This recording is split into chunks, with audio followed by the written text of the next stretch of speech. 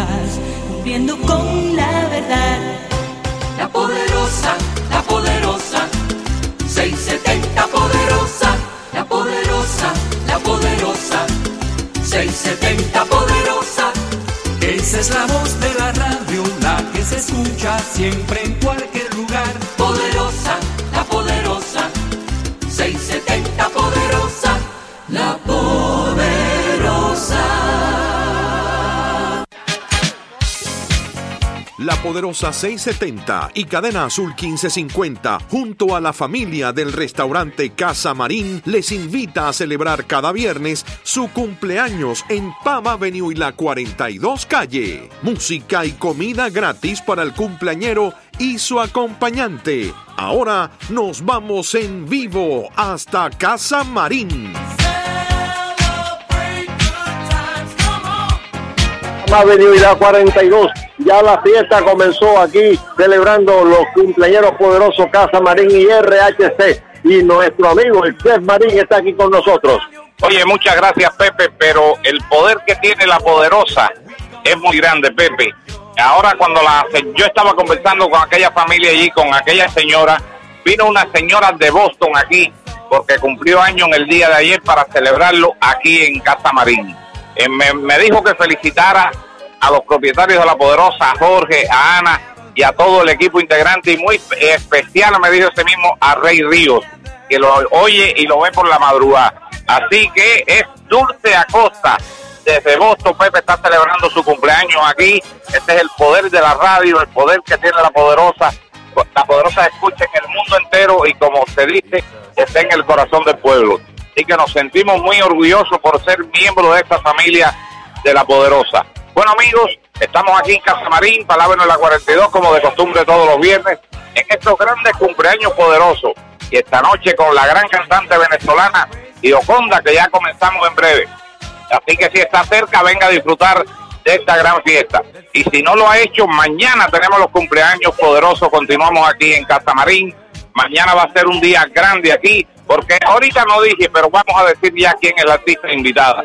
Tenemos mañana aquí a Sonia Villar, que ha tenido mucha aceptación aquí en Casa Marín, y por petición de los clientes y oyentes de la Poderosa, mañana pueden venir aquí a disfrutarla. Así que, amigos, llamen a la Poderosa al 305-541-3300 para que se inscriban y mañana participen aquí en Casa Marín en estos cumpleaños poderosos, donde pueden disfrutar un rico chivo robado, arroz con pollo a la chorrera. Tenemos un menú muy variado y muy bueno para el día de mañana. Así que, ¿dónde debe salir mañana? A Casa Marín, a Palabra en la 42. Gracias, Pepe. A ti, Marín, y yo no me lo pierdo ni mañana ni pasado mañana, aquí a disfrutar la fiesta de los cumpleañeros poderosos aquí en Casa Marín, Palm Avenue y la 42. Adelante, control.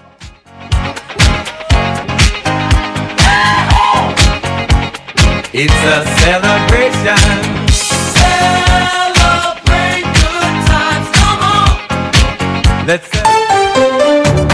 A continuación, las últimas noticias desde nuestra sala de reacción y satélites.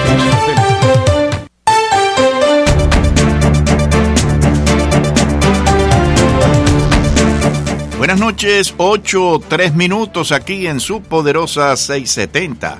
80 grados la temperatura, 82% la humedad. Estados Unidos ofrece apoyo a Colombia en caso de un conflicto con Venezuela.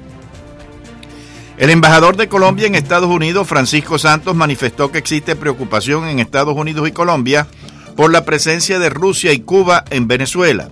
El embajador colombiano en Washington, Francisco Santos, informó hoy que el gobierno de Estados Unidos ofreció nuevamente garantías de apoyo a Colombia en caso de que se produzca un conflicto con Venezuela. Según el diplomático, este apoyo fue ofrecido durante un encuentro que se produjo entre el secretario de Defensa de Estados Unidos, Mark Esper, y el ministro de Defensa de Colombia, Guillermo Botero, que se realizó esta semana en Washington, destacó el diario El Tiempo.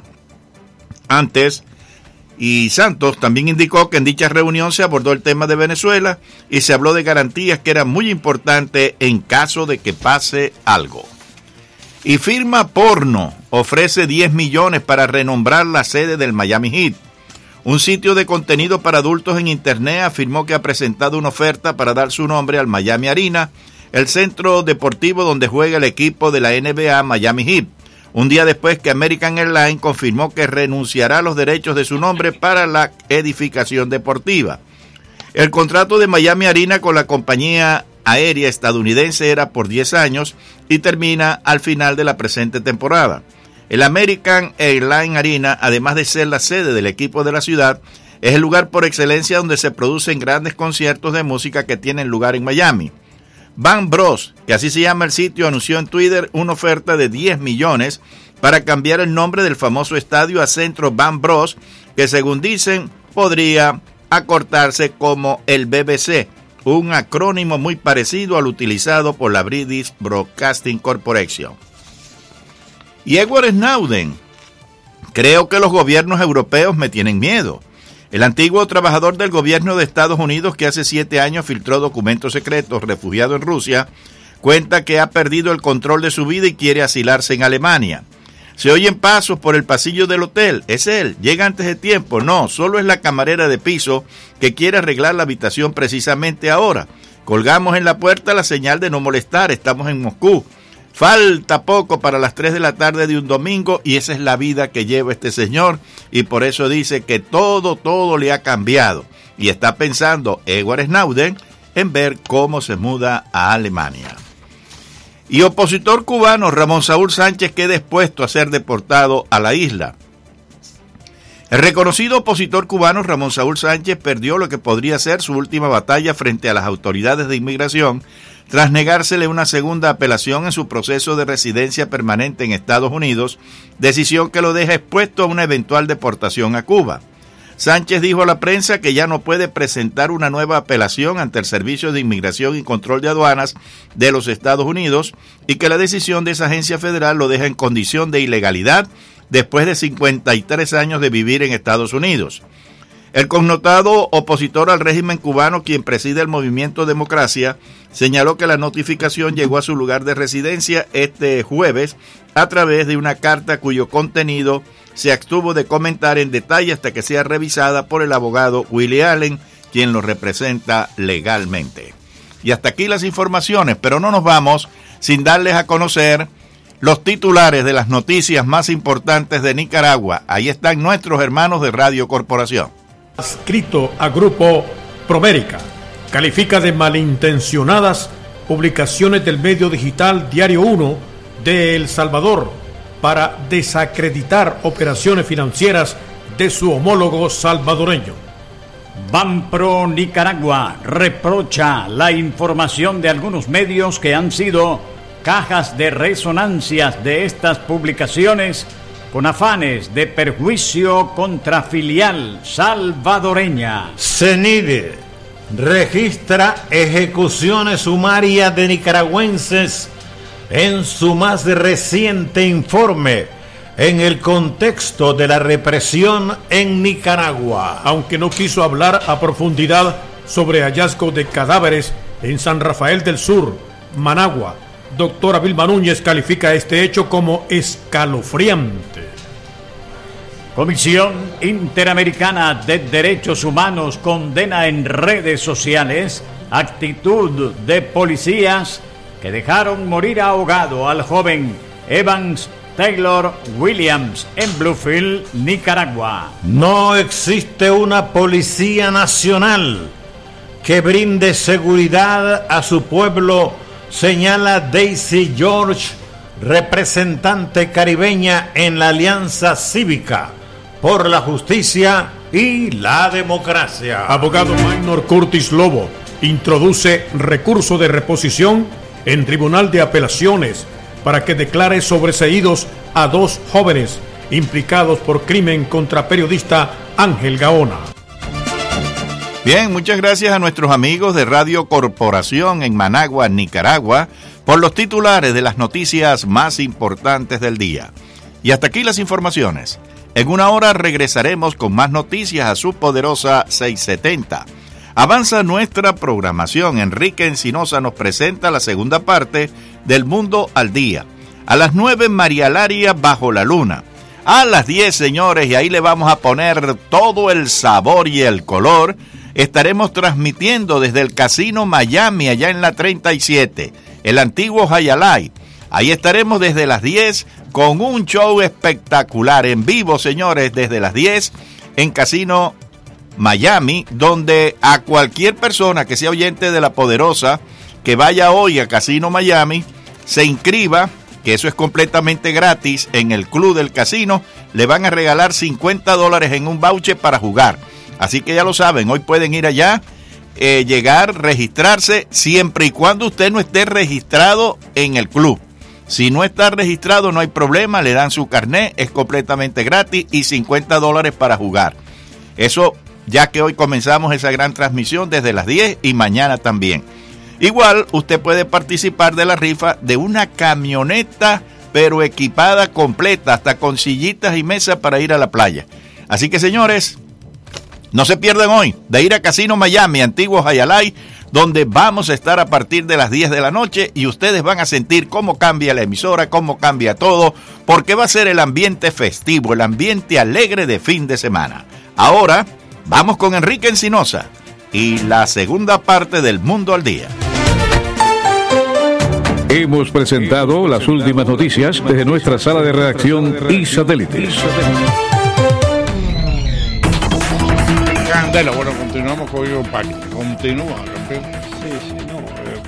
Sobre la parte que yo quería tocar en la historia, yo, como decía, a veces voy a tocar historia que no es de Cuba, pero que busco que sean cosas interesantes, pero que aunque no sean de Cuba, dan una idea de un desarrollo histórico de cual Cuba no es ajena. O sea, Cuba, como todo país, tuvo un desarrollo histórico y la impresión general que yo tengo es que Cuba no estaba preparada para la vida republicana, o la generación que inició la vida republicana sí lo estaba, pero no supo mantener esa capacidad en las próximas generaciones.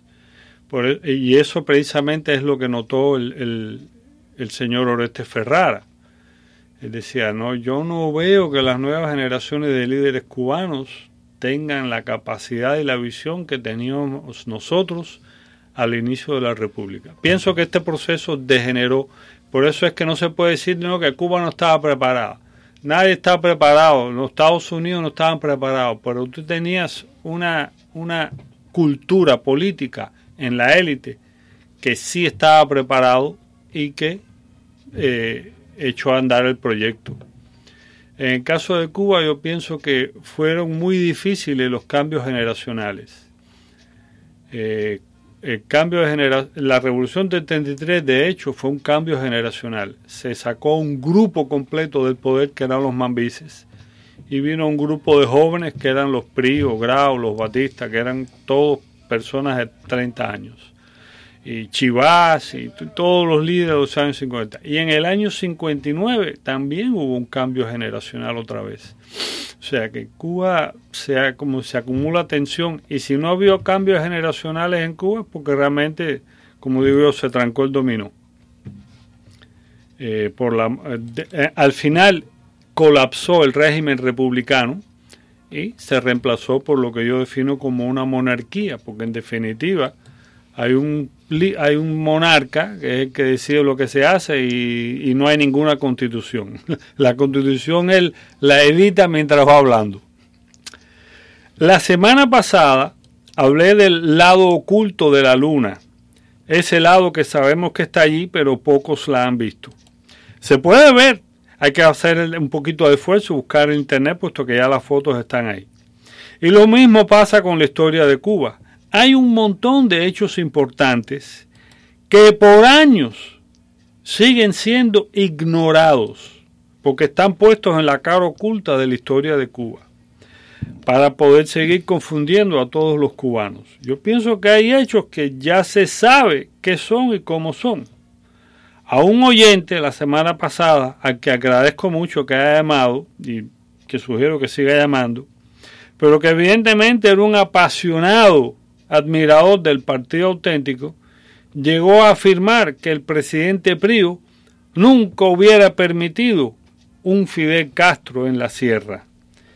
Y yo le recordé, y me asombra que no lo sepa, no sé cómo se puede ignorar, que fue Prío quien puso a Castro en la sierra. Para más detalles, fui al libro de Historia de Cuba de Hugh Thomas, a ver qué decía de esa parte. Y es un libro que yo recomiendo a todos los cubanos que realmente se sientan como cubanos, que tengan uno en la casa. No se lo tienen que leer completo, pero se pueden leer fragmentos. Y sé que hay una edición en español, pero la que yo tengo es en inglés, que es la original que él escribió porque es un señor inglés.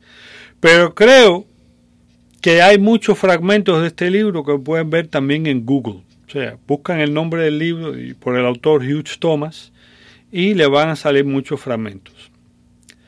Vamos a remontarnos históricamente a 1956. Castro estaba en México, se había ido de Cuba, estaba ahí con sus grupos, entrenándose, contactando sobre todo con la comunidad española republicana, que era muy fuerte ahí, y que más o menos había entre ellos personas que le podían entrenar la tropa.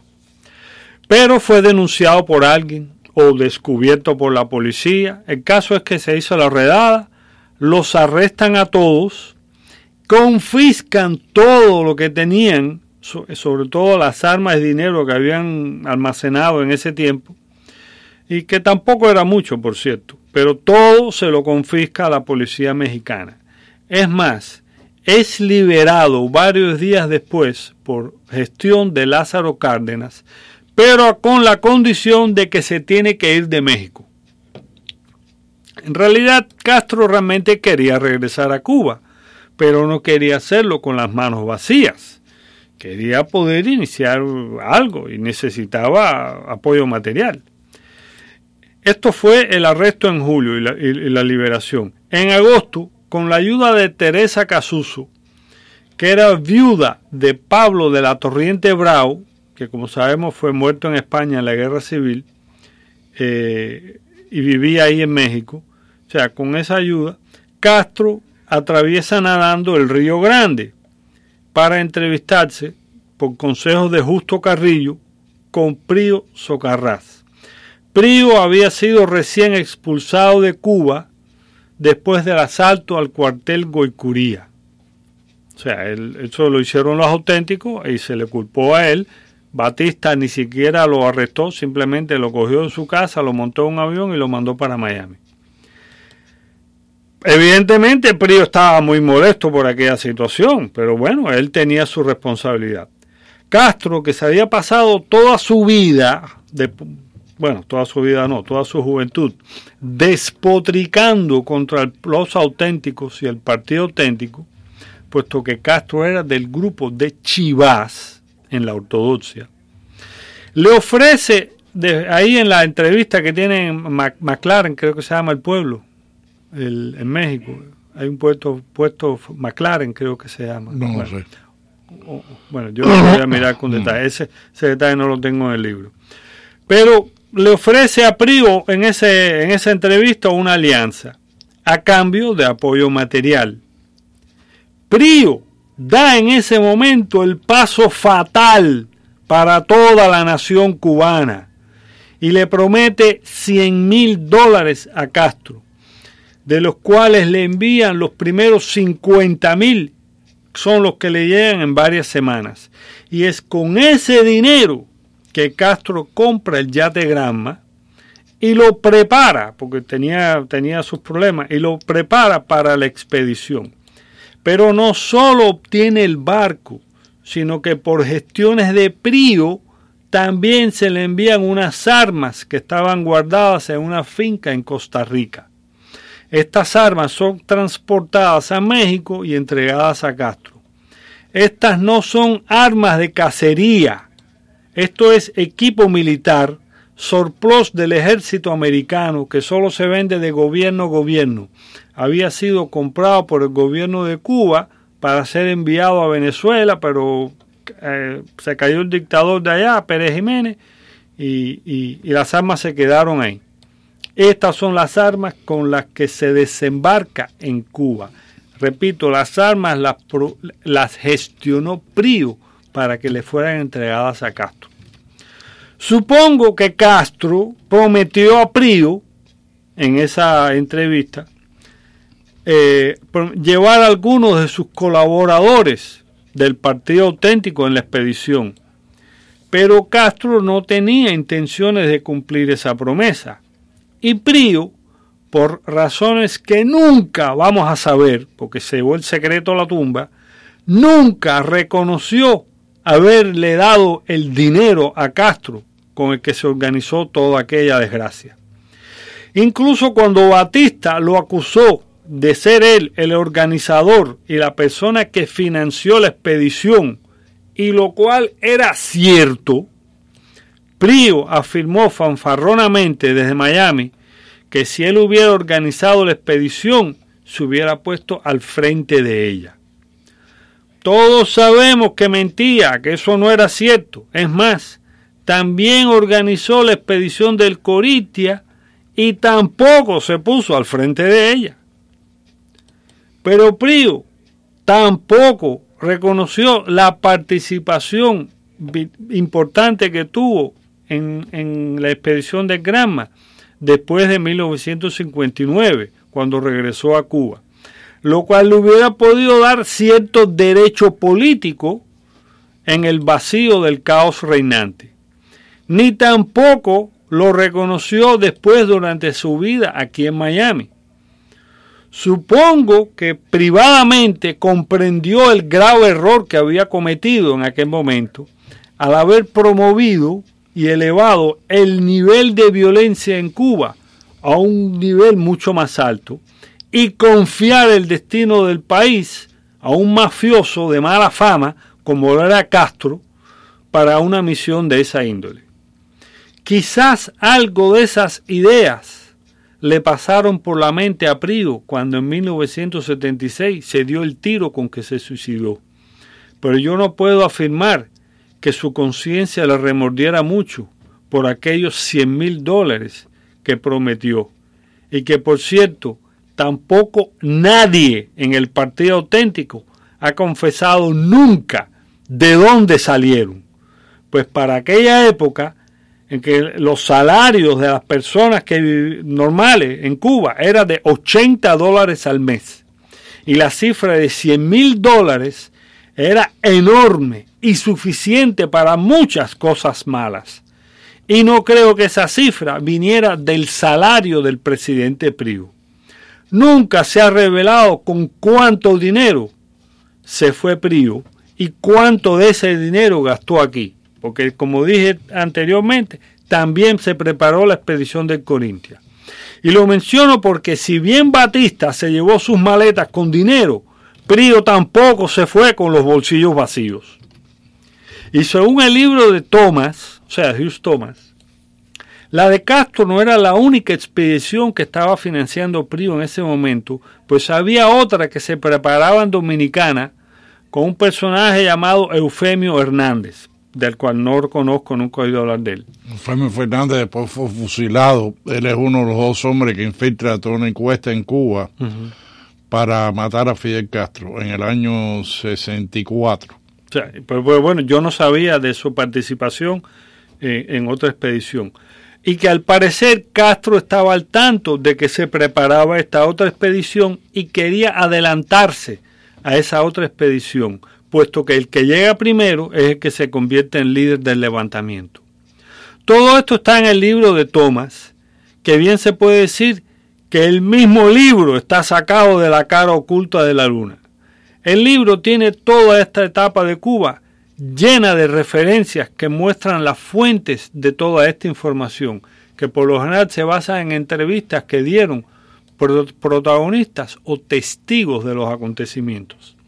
En resumen, no se puede pretender hacer la historia de Cuba predefiniendo a unos como buenos y a otros como los malos. Con esa manera de ver los hechos no se llega a la verdad, pues para justificar a los buenos habría que ocultar sus hechos malos y viceversa.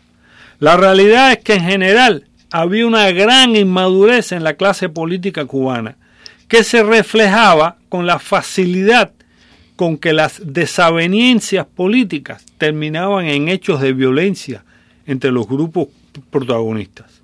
Y que nadie se imagine tampoco que los auténticos tenían ganadas las elecciones del 52, como afirman muchos. Los ortodoxos le estaban pisando los talones, y en sus campañas políticas los ortodoxos afirmaban que cuando llegaran al poder iban a meter en la cárcel por ladrones a todo el gobierno del partido auténtico. Y los ortodoxos en realidad no eran más que auténticos más radicales, que se separaron del partido original con Chivas en 1948, pero salieron todos del propio partido auténtico. Hasta aquí lo que quería mencionar de la parte histórica. No, tremenda puntería. Para poder tener... Vamos a abrir las líneas 305-541-9933. O sea, básicamente la situación no era tan idílica como muchos la quieren pintar. Ay, vivíamos en el paraíso. Bueno, comparado con lo que vino después era un paraíso. Pero realmente la situación era inestable y era responsabilidad del gobierno de turno estabilizar la situación política. Y en eso es lo que yo más le señalo, la falta que tuvo Prío en no tratar de buscar un balance y una tranquilidad en la política del país. 305-541-9933. La Poderosa, esto está en el aire. Ups, se cayó esa. Vamos a la próxima. La Poderosa, estás en el aire, Pedro Roteta. Enrique Encinosa y tu invitado. La verdad que se aprende con este hombre es una eminencia. Déjame bajar aquí. Sí, baja. Gracias. Oye, este hombre es una eminencia. Tú sabes que a mí me habían dicho que Carlos Pío Socarrá había hecho dinero con la droga. No estoy seguro de eso, ni puedo, y es lo que yo he oído desde que llegué a este país. Yo lo que siempre he escuchado que él había usado droga, pero nunca he escuchado que se haya beneficiado económicamente la droga. Bueno, en Cuba decía él que quería ser un presidente cordial. Y resulta ser que después da dinero para la revolución esa y llega a Cuba y vira para atrás y se da el tiro en Miami Beach. Bueno, el tiro se lo dio muchos años después, en realidad. El tiro se lo dio muchos años después. Sí, muchos años después, pero fue en Miami Beach. Sí. Él vivía ahí en Miami Beach. Y algunos han dicho que tuvo que ver con la muerte de Kennedy porque fue uno de los tantos llamados a testificar por el Knapp Commission. Oye, y también el asunto del Corinthians también fue financiado por él.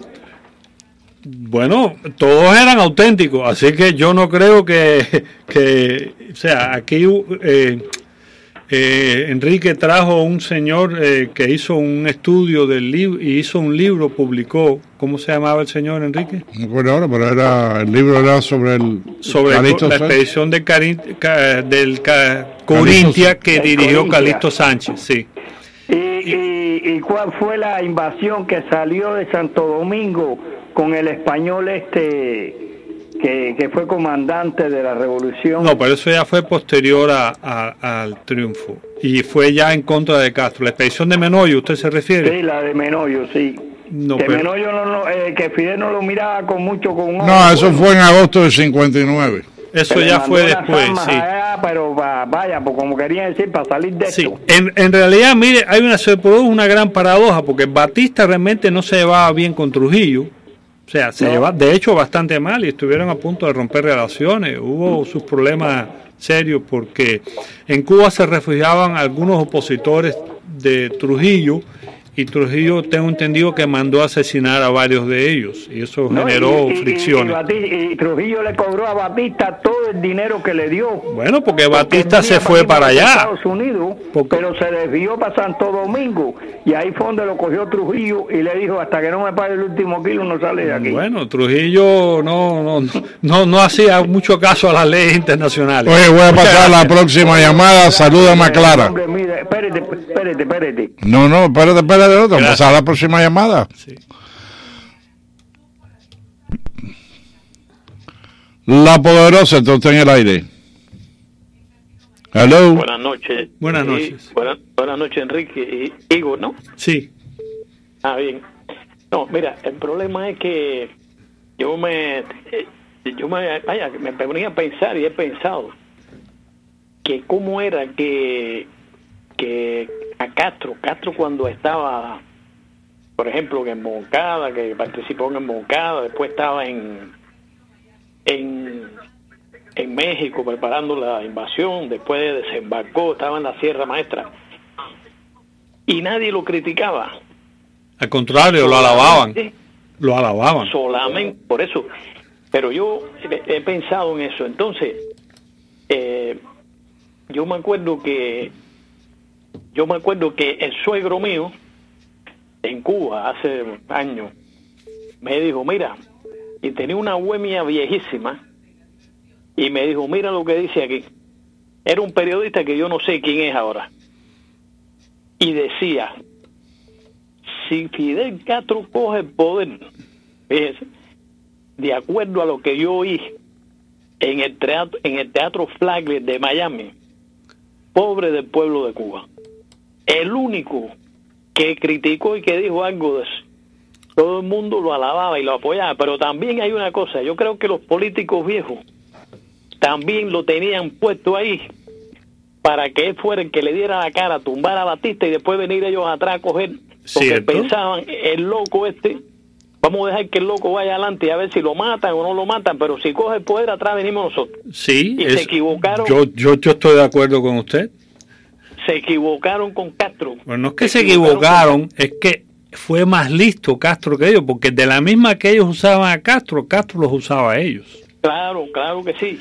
Pero entonces hay otra cosa. El problema es que usted decía que Castro era un mafioso. Castro era un pandillero de tercera en los Whitney. Sí, a eso me refería, un tiratiro. Sí, está bien.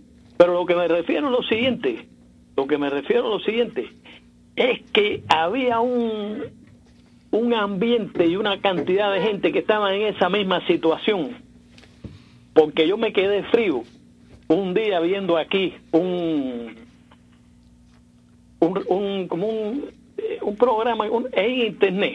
Ajá. Que ponía a varias gente hablando de Castro, ¿no? Y de Castro tal cosa es. Bueno, y salió el presidente de la FEU en aquella época del año 48. Ajá. Que se llamó Enrique y dijo, no, nosotros éramos los grupos esos, y nosotros cuando mataban a uno que era del equipo contrario, del grupo contrario, nosotros nos quedamos como si nada. Yo dije, coño, este hombre es un psicópata, ¿cómo ese hombre no? Y entonces había un tipo de gente que era como Castro. Oye, y había bastante. Sí. Perdóname, pero Freddy me está pidiendo pasar a un corte comercial.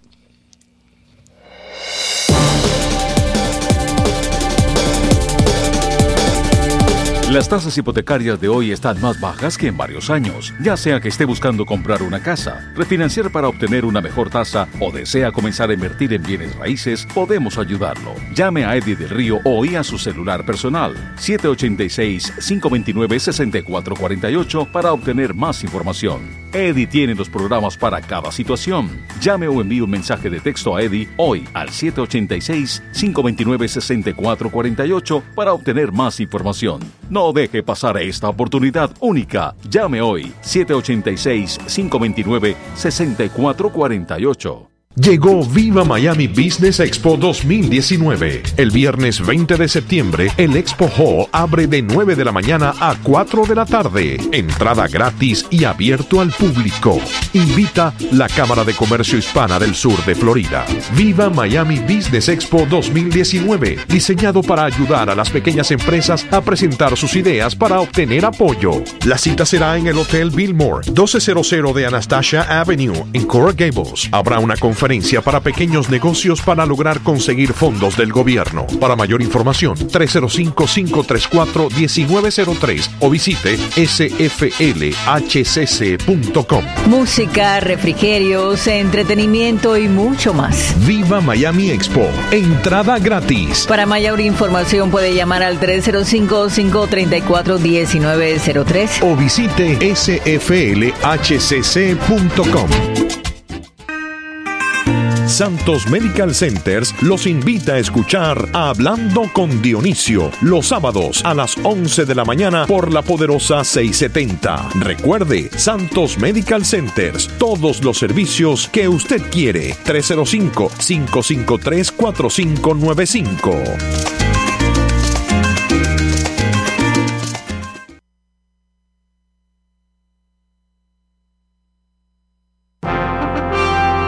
This is WWFE, 670 AM, Miami.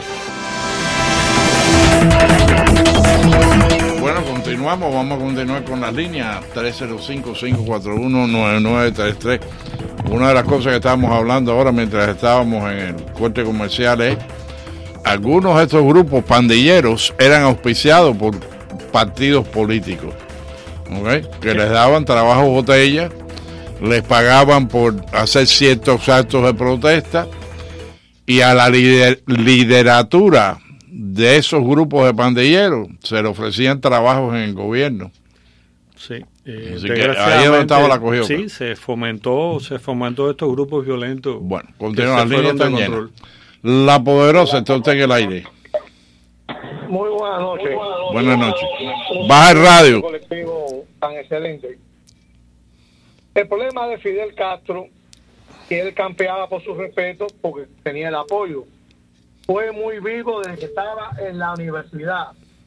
Fíjate, si estamos hablando profundamente, él logró casarse con la hija de Díaz Balar. Ya tenía ahí tremendo apoyo. Y te voy a decir palabras textuales de una persona que vive en Miami en estos momentos y que estaba ahí, amigo de Batista. Toda esa gente son Dolguín, yo soy Dolguín. Cuando a Fidel lo cogieron, fue el imploró delante de las personas que vive aquí en Miami, que era asistente del general Río Chaviano. Por favor, no quiero que mi nieto se quede huérfano.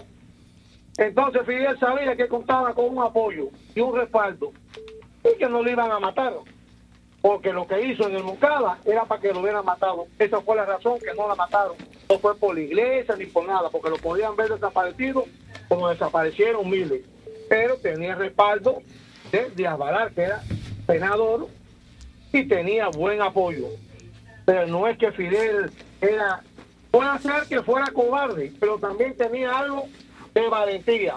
No lo puedo dudar porque yo no viví. No Fíjate, nadie que se meta en el tipo de vida que se metió Fidel es cobarde. ¿Okay? Eso es que entonces, Fidel, yo creo que Fidel es audaz, y la gente que lo conoció siempre me decía que dentro de su audacia él sí tenía siempre varias rutas de escape preparadas de antemano. Pero eso es que era previsor. Y siempre estudiaba a las personas que se rodeaba, porque fíjate que si hizo abogado, estudió en la iglesia. Entonces cuando estuvo en la iglesia que estaba en Monaguillo, no era monaguillo, estudió en la escuela jesuita, pero no era monaguillo. Ajá, bueno, en la escuela jesuita. Entonces él siempre trataba de buscar las partes débiles, porque aquí nada es perfecto. Y entonces después criticaba. Cuando triunfa la revolución, él dice que la iglesia no, que la iglesia servía para desestabilizar al Estado y demás y demás. Entonces él siempre se valió de la astucia, porque es un demagogo. Bueno, está bien, pero por eso mismo... No es fácil meter en una plaza, aunque fuera obligado, 1 millón de gente, de personas, hablando 8 horas. Ok, yo estoy de acuerdo con usted, pero los políticos de aquel momento... Sí, pero los políticos del momento eran gente experimentada con más de 50 años, con 20 y 30 años en la vida política, y tenían que tener la capacidad de ver el potencial o el peligro de personas como Fidel Castro. Ellos lo tomaron a la ligera. Oye, gracias por llamar. Lo tomaron a la ligera y pensaron que podían controlarlo. La Poderosa, ¿está usted en el aire? Sí, buenos días, digo buenas noches, Encinosa. Buenas noches. Para todos. No, mire, yo, por lo que yo he leído, Fidel Castro toda su vida ha sido un recobardón. Cuando cayó Confite, él se quería hacer el que más mandaba y más Espérate, mira. Sí, espérate. A mí no me gusta defender a Fidel Castro. ¿Okay? Déjame terminar. Pero espérate, déjame decirte Cobardón es un tipo que se va a meter en una expedición a Cayo Confite. Cobardón es un tipo que se va a meter en el Granma, en Moncada. Él no era cobarde. Él era sanguinario, sádico. Esa gente al fondo son cobardes. Entonces, otra anécdota, cuando en la Universidad de La Habana él quería entrar con pistola y un policía le dijo, no, aquí tú no puedes entrar con pistola, entonces le dijo, no, tú lo haces porque tú tienes uniforme. Eso fue verdad porque mi padre lo vivió. No, eso sí es verdad. Entonces el policía le dijo, mira, yo me voy a quitar el uniforme y vamos para allá abajo para ver si tú vas a entrar o no. Usted fue, así fue Fidel Castro. Pero ese policía después lo mataron misteriosamente. Al final son todos unos cobardes y el hombre que le ha hecho eso al pueblo cubano es un cobarde. Ok, bueno, muchas gracias. Yo no usaría la palabra cobarde, yo usaría la palabra degenerado, HP, asesino. Pero mira, Al Capone no era cobarde, Fidel Castro no era cobarde, John Gotti no era cobarde, ¿okay? Pero son mentes torcidas. La Poderosa está usted en el aire. Buenas noches, Encinosa. Buenas noches. Yo me he quedado sorprendido con eso de Prío, porque en Cuba la gente decía que un 10 de marzo era un 10 de marzo porque trabajó un 26 de julio. Pero, yo creo que eso es una cosa simplificada. Yo creo que antes del 10 de marzo vino Batillo Alegre, vino toda una serie de factores que son más largos que una simple frase, decir Exacto. Te diría, el golpe de Estado fue un catalítico, pero fue la última gota en el vaso, quizás. Sin los 100,000 pesos no hubiera habido expedición de Granma. Bueno, yo era muy chiquito cuando eso, yo le estaba explicando porque yo escuchaba eso. Pero también yo recuerdo que cuando Prío había mucho trabajo y corrió el dinero y se podía hablar cualquier cosa del presidente que no te castigaba ni nada. Okay. Sí, porque no era una dictadura totalitaria como la que impuso Fidel. Okay. Pero Prío no protegió esa república y no tomó los pasos necesarios para armonizar las diferencias que había entre los grupos rivales y no tomó las acciones enérgicas para reducir los niveles de violencia que podían excitar unos grupos contra otros. O sea, Prío sí tiene responsabilidad, aparte de la de financiar a Castro. Claro que lo tiene, inclusive cuando Batista le da el golpe, creo que en la universidad o en Colombia, él quiso salir, algo de eso, y le tiraron un fusil y él no salió porque dice que tenía que brincar por el ring encima de la patria. Y fue un cobarde también. Bueno, él tenía, porque los estudiantes le dijeron que él tenía que reaccionar contra Batista. Bueno, gracias por llamar. Déjame decirte, Prío tuvo una oportunidad de coronarse de nuevo cuando fue el segundo frente del escambray del directorio. No me acuerdo ahora cuál de los dos. Uno de los dos, en la cierre de escambray, en el año 58, le dijo, ven para acá, te protegemos aquí y serás el presidente de Cuba en armas. Y él decidió que era muy peligroso y no fue. ¿Ok? Y eso sí, ahí sí te digo que ahí se le aflojaron las piernas. Porque para entrar en la historia, verticalmente tú te la tienes que jugar. Punto.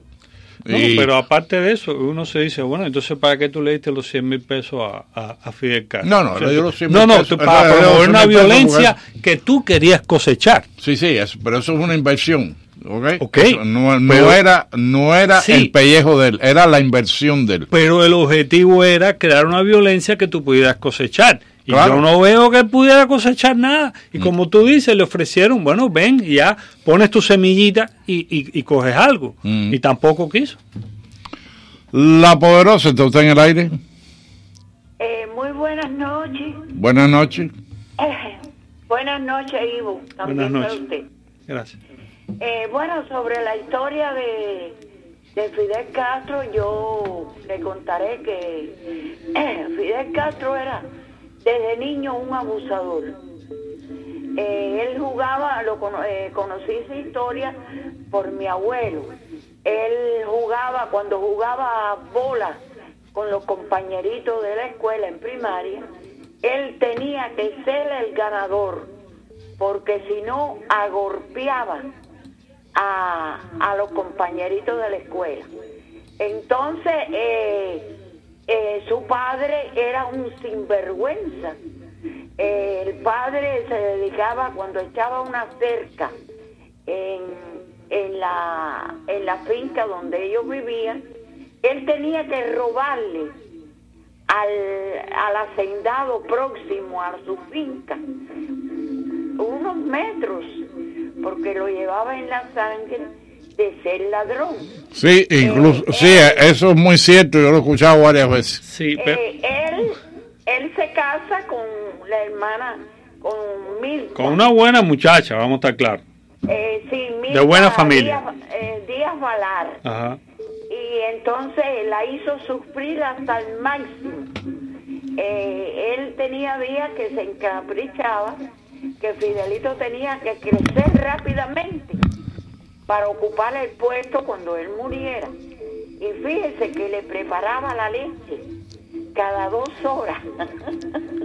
Fíjate, qué estado de sinvergüencería. Entonces, fíjese, la madre, agobiada ante la situación del padre de Fidel, traen a trabajar a un chino a la finca, donde ella se convierte en la amante del chino, asediada por el padre de Fidel, que le hacía la vida imposible. Bueno, pero señora, y ella queda embarazada. Sí, pero estos son detalles íntimos que realmente a mí no me gusta entrar en ellos, porque pero el caso de Mirabal, que es posiblemente el verdadero padre de Raúl, a lo menos lo fusilaron. Está bien, pero eso, o sea, la culpa, o sea, los hijos no tienen la culpa de los padres, vamos a llamarlo.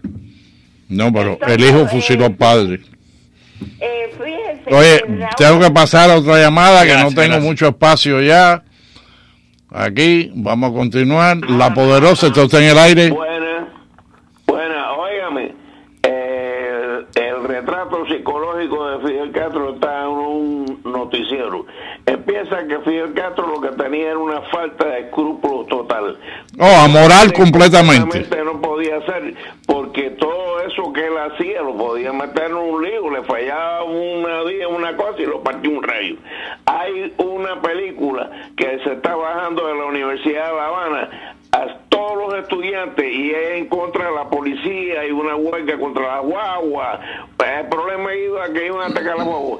Fidel está en la última parte atrás, abrazado, un brazo arriba de uno y un brazo arriba de otro, y mirando como un zorro para un lado y para el otro. Esa mirada de él decía buscar el camino de escape, y si mataban a todos los que estaban en el medio, eso no era asunto de él. Adiós, Lola. Bueno, déjame decirte, me acabas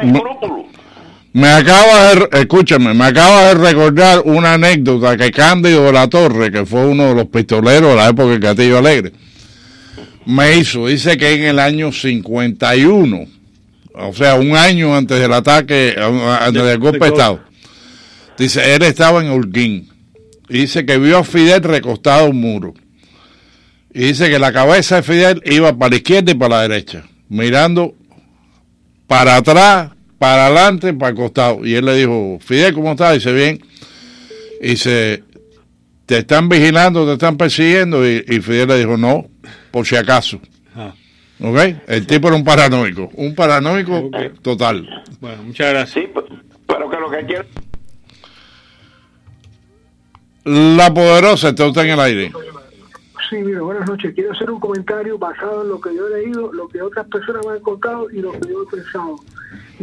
Los políticos en Cuba subestimaron a Fidel Castro. Batista subestimó a Fidel Castro. Batista pensó que mientras que el ejército le fuera fiel, él podía dominar a 200, 300, 400 guerrilleros que tuviera Castro. Cuba tenía como 20.000 efectivos entre ejército, guardia rural, policía nacional, fuerza aérea y marina de guerra. Sí. Eso es ilógico que 300, 400 guerrilleros van a derrocar un ejército profesional. algo hay ahí que nosotros no entendemos. Lo puedo decir que Castro tenía al final, o sea, ya para diciembre, en total tengo entendido 1.500 rebeldes que no estaban en un grupo. Había un grupo en la Sierra de Cristal, o sea, pero los grupos había en Pinar del Río, sí, en el Escambray, sí, pero en la Sierra Cristal, en la Sierra Maestra. El gran problema de Batista, que con los 20.000 soldados, eso, que realmente eran más, creo que eran 25.000, tenía que custodiar todas las cosas importantes de Cuba. No solo eso, el problema de Batista es que lo que Batista tenía dirigiendo, mira, los tabernillas eran unos corruptos. Sí, yo sé todo. Y no había, y la oficialidad que estaba dispuesta a pelear, los capitanes y los comandantes como Sánchez Mosquera y Bonlí, no lo dejaban. Sí. Y había que gastar mucha tropa contra la gente de la guerrilla urbana.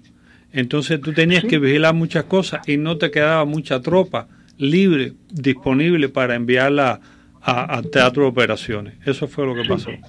También en Cuba había un lema que decía cualquiera menos Batista. Ahí también había una parte de los mismos opositores a Batista, estaban entre los revolucionarios que dedicaban a la violencia y los ojalateros. Ojalateros, y yo dije, bueno, es por ojalá se caiga. Ojalá, sí. También después los Estados Unidos subestimó a Fidel Castro. Pero ellos no oye, los problemas de Estados Unidos en aquella época, eran 50 y pico, de la Guerra Fría, eran en todo el mundo y no tenían por qué vigilar esto. Esto quien tenían que vigilarlo es la élite cubana, que tenía la responsabilidad de preservar el país, la república y el bienestar del pueblo. No, y los mismos militares del ejército constitucional, la Policía Nacional, es para que se hubieran, aunque tenían pocas tropas disponibles, para que se hubieran ocupado más eso y preocupado más por eso. Oye, fíjate, mira, no es que necesitaran muchos centenares. En las memorias de Che Guevara, él admite que cuando el comandante Sánchez Mosquera entraba en el territorio de ellos se retiraban y se escondían. ¿Ok? Porque la gente de Sánchez Mosquera venía a pelear. Y cuando Camilo llegó a Yaguajá y se fajó con Abonlía, estuvo ahí 12 días y le costó trabajo. Había oficiales, la oficialidad de los capitanes y los tenientes y los comandantes estaban dispuestos a pelear. Pero cuando tú tienes generales corruptos, ¿ok?, que te aceptan $100,000 para que la invasión del Che y Camilo pueda cruzar de Camagüey a Las Villas. Ya eso es. Entonces no hay ejército. Aunque tenga 100,000 hombres, no vas a ganar. Sí, ¿no? Y los mismos exiliados cubanos subestimaron a Castro, porque yo sí que Castro se cae, que en 3 meses estamos en la... Yo me acuerdo en los años 60, eso era una conversación muy común. No, eso se está a caer. Aún, o sea, siempre han subestimado. Bueno, pero fíjate, en los años 60 había cierta razón, porque hubo la crisis de los cohetes, Playa Girón, etcétera. Pero bueno, se acabó lo que se daba, porque ya llegó Freddy ahí a hacerme señas, así que gracias por llamar. Y exhorto a todos a documentarse en los temas estos, que son muy interesantes. Y recuerden, de ahora en adelante, el horario los viernes de 7 a 9 con Igor Paklin. Seguidos por María Laria en la luna, bajo la luna. ¿Cómo es? Bajo la luna. No, María Laria no está en la luna, está bajo la luna.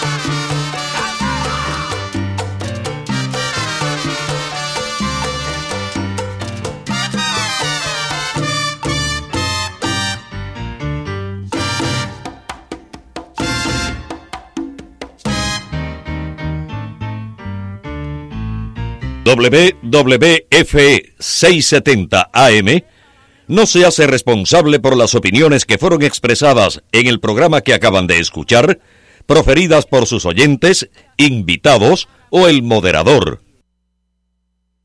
¿Qué tal? ¿Cómo estás? Te habla el pastor Rubén Jiménez de Comunidades en Acción para invitarte a un evento muy especial este próximo sábado, desde las 10 de la mañana a la 1 de la tarde, en el Mill Park Center Boulevard, Suite 100, en Miami Gardens, ahí en las clínicas Chen. Vamos a estar haciendo chequeos médicos básicos, vamos a entregar bolsas de alimentos frescos y secos para todos los que quieran venir, información laboral para los mayores, regalos y sorteos, va a estar la Poderosa presente también allí. Regístrate ahora mismo al 305-541-3300.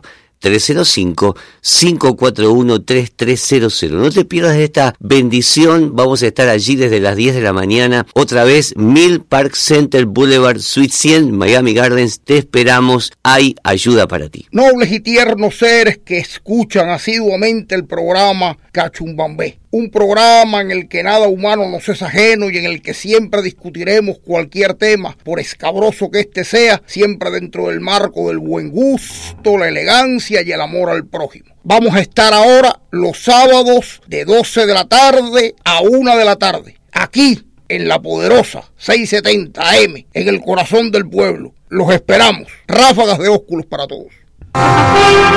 This is WWFE. 670 AM, Miami. Esta es la Poderosa 670 AM, cubriendo claramente desde Orlando hasta Los Cayos y el Caribe. Con sus ondas domina las calles de mi ciudad, trayéndonos alegrías, cumpliendo con la verdad. La Poderosa, 670 Poderosa, la Poderosa, 670 Poderosa. Esa es la voz de la radio, la que se escucha siempre en cualquier lugar. Poderosa, la Poderosa, 670 Poderosa, la Poderosa.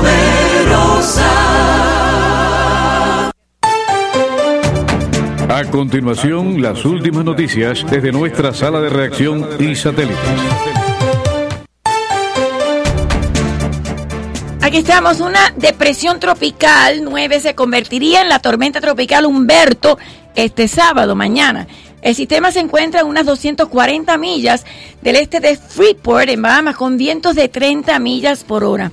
El Centro Nacional de Huracanes, en su boletín más reciente, anunció la formación de la depresión tropical número 9, Humberto. El sistema se encuentra a 240 millas de Freeport, como dijimos. Esta sería la trayectoria del posible ciclón que alcanzaría Florida en los próximos días. Los vientos máximos sostenidos están cerca de 30 millas por hora, con ráfagas más altas. Se pronostica algo de fortalecimiento durante las próximas 48 horas. Esto informó el Centro Nacional de Huracanes. El centro también declaró que el pronóstico indica que la depresión se convertirá en tormenta tropical para mañana sábado. Si hay cambios en la política de Estados Unidos hacia Venezuela, cuando se ha nombrado un nuevo asesor de seguridad nacional en reemplazo de John Bolton, no será para debilitarla. Esto dijo el senador republicano cubanoamericano por Florida, Marco Rubio. Rubio, un político clave en la postura de Washington hacia el régimen de Nicolás Maduro, hizo el comentario en su cuenta de Twitter después de hablar sobre Venezuela con el presidente Donald Trump, según refiere Voz de las Américas. Trump dice que su postura sobre Venezuela y Cuba era mucho más fuerte que la de John Bolton. En su red social escribió Marcos Rubio: acabo de hablar con Donald Trump sobre Venezuela. Just spoke to real Donald Trump en Venezuela. Es cierto que no estaba de acuerdo con algunos de los puntos de vista del anterior asesor. It's true he disagreed with some of the views of the previous advisor, pero como él me recordó, en realidad es directamente lo opuesto a lo que muchos afirman o asumen. Si de hecho la dirección de la política cambia, no será para debilitarla, todo lo contrario. Nicolás Maduro no asistirá a la Asamblea General de las Naciones Unidas. Este jueves el cuestionado presidente de Venezuela dijo que no asistirá a la próxima Asamblea General de las Naciones Unidas prevista para este 17 de septiembre por temas de seguridad y por tener mucho trabajo pendiente en su país, dijo él. También aclaró que en su lugar estarán presentes el canciller Jorge Arriaza y la vicepresidenta ejecutiva Delcy Rodríguez. Guaidó, por su parte, aclara que participará, pero por Skype, en un foro paralelo a la Asamblea de las Naciones Unidas. El representante en Texas estatal republicano amenaza con usar su AR-15 contra Beto O'Rourke. Beto O'Rourke generó muchos aplausos cuando dijo, durante el debate demócrata del jueves, que su plan era retirar las armas semiautomáticas tipo AR-15, utilizadas en la gran mayoría de tiroteos masivos, incluidos los recientes sucesos del Paso y Odeja, Texas. Pero un representante estatal republicano enseguida mostró su molestia a través de las redes sociales